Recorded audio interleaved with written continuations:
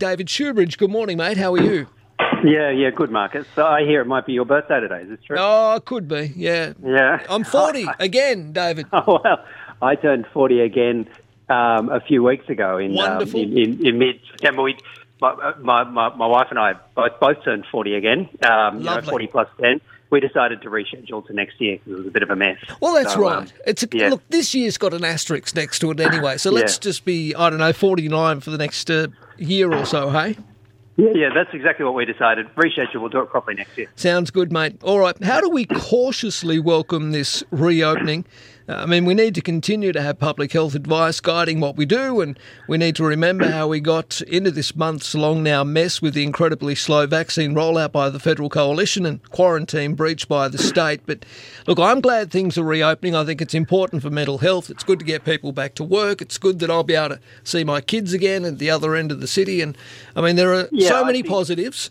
Yeah, I think we all absolutely need some opening up, don't we? We need it for the economy, we need it for our mental health, and we're at a level of vaccination now that we can cautiously open up, and I think everybody needs to do this. If for no other reason, Marcus, then we were all getting so absolutely sick of the lockdown, and you could see the community willingness to hold on to it was beginning to fray. And once you start losing that, then you lose control of the lockdown anyhow. So we need to have a staged progression out of this. We're at a level of vaccination now, not because of the good work of the federal government, which was woefully incompetent in getting the vaccines out.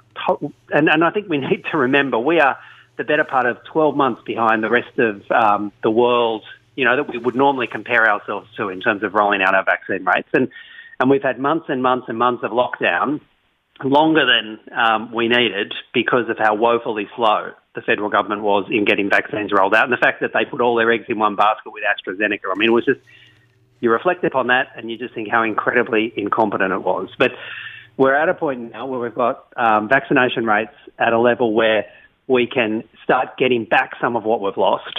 And I think we all welcome that. We will all want to go and catch up with relatives, go and see family and kids that we haven't been able to see for months and months and months.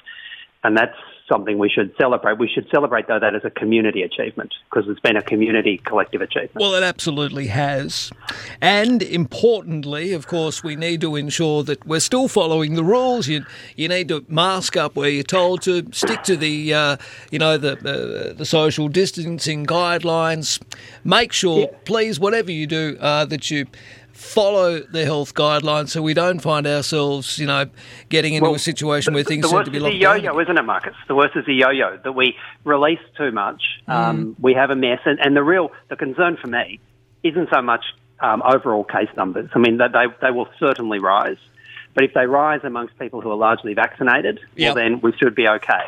The concern is if it rises amongst people who are not vaccinated. And there are some really vulnerable parts of our community that have not been able to or have not had access to the vaccinations that they need to keep them safe. People with disability, people who are immunocompressed, First Nations communities. They're the communities we need to continue to look out for, continue to follow the public health restrictions.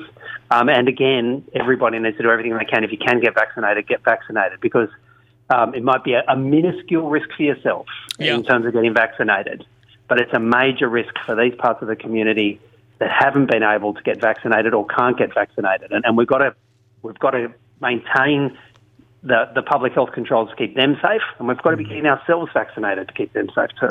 All right, let's move on. The recent revelations about the teacher shortage and how the government's own leaked internal reports say we need to lift teacher wages to make the job more attractive, or we will, unfortunately, be, facing a shortfall of thousands of teaching staff by 2025-26. The union has been, and the Teachers Federation have been banging on about this for a number of years now, and now they have the stats and the data to back it up. What does the government need to do here? Well, the government needs to stop basically lying to us. Let's be clear.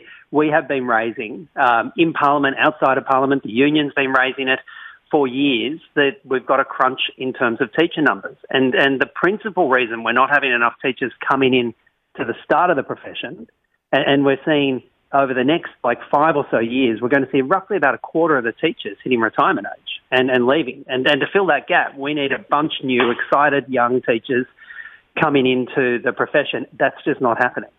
And what the government's own report says is the reason this is not happening is because there's not enough pay or respect and the conditions are too tough for teachers, and people are just not willing to start off on it as a profession. And we have a government that basically froze teachers' wages last year, froze them.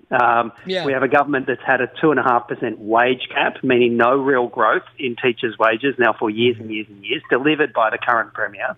And unless we get rid of that wage cap for teachers, and unless we start treating them as a genuine profession and respecting them, 5 years from now, we're going to be thousands of teachers short. And it's already impacting in high school because a lot of the specialist teachers, science teachers, maths teachers, we just don't have the numbers, and generalist teachers are having to step up, and that's not good for the kids. No, absolutely not. All right, well, that's something that obviously we can talk about further. Finally, tomorrow, am I right in saying that State Parliament sits for the first time since June the 23rd?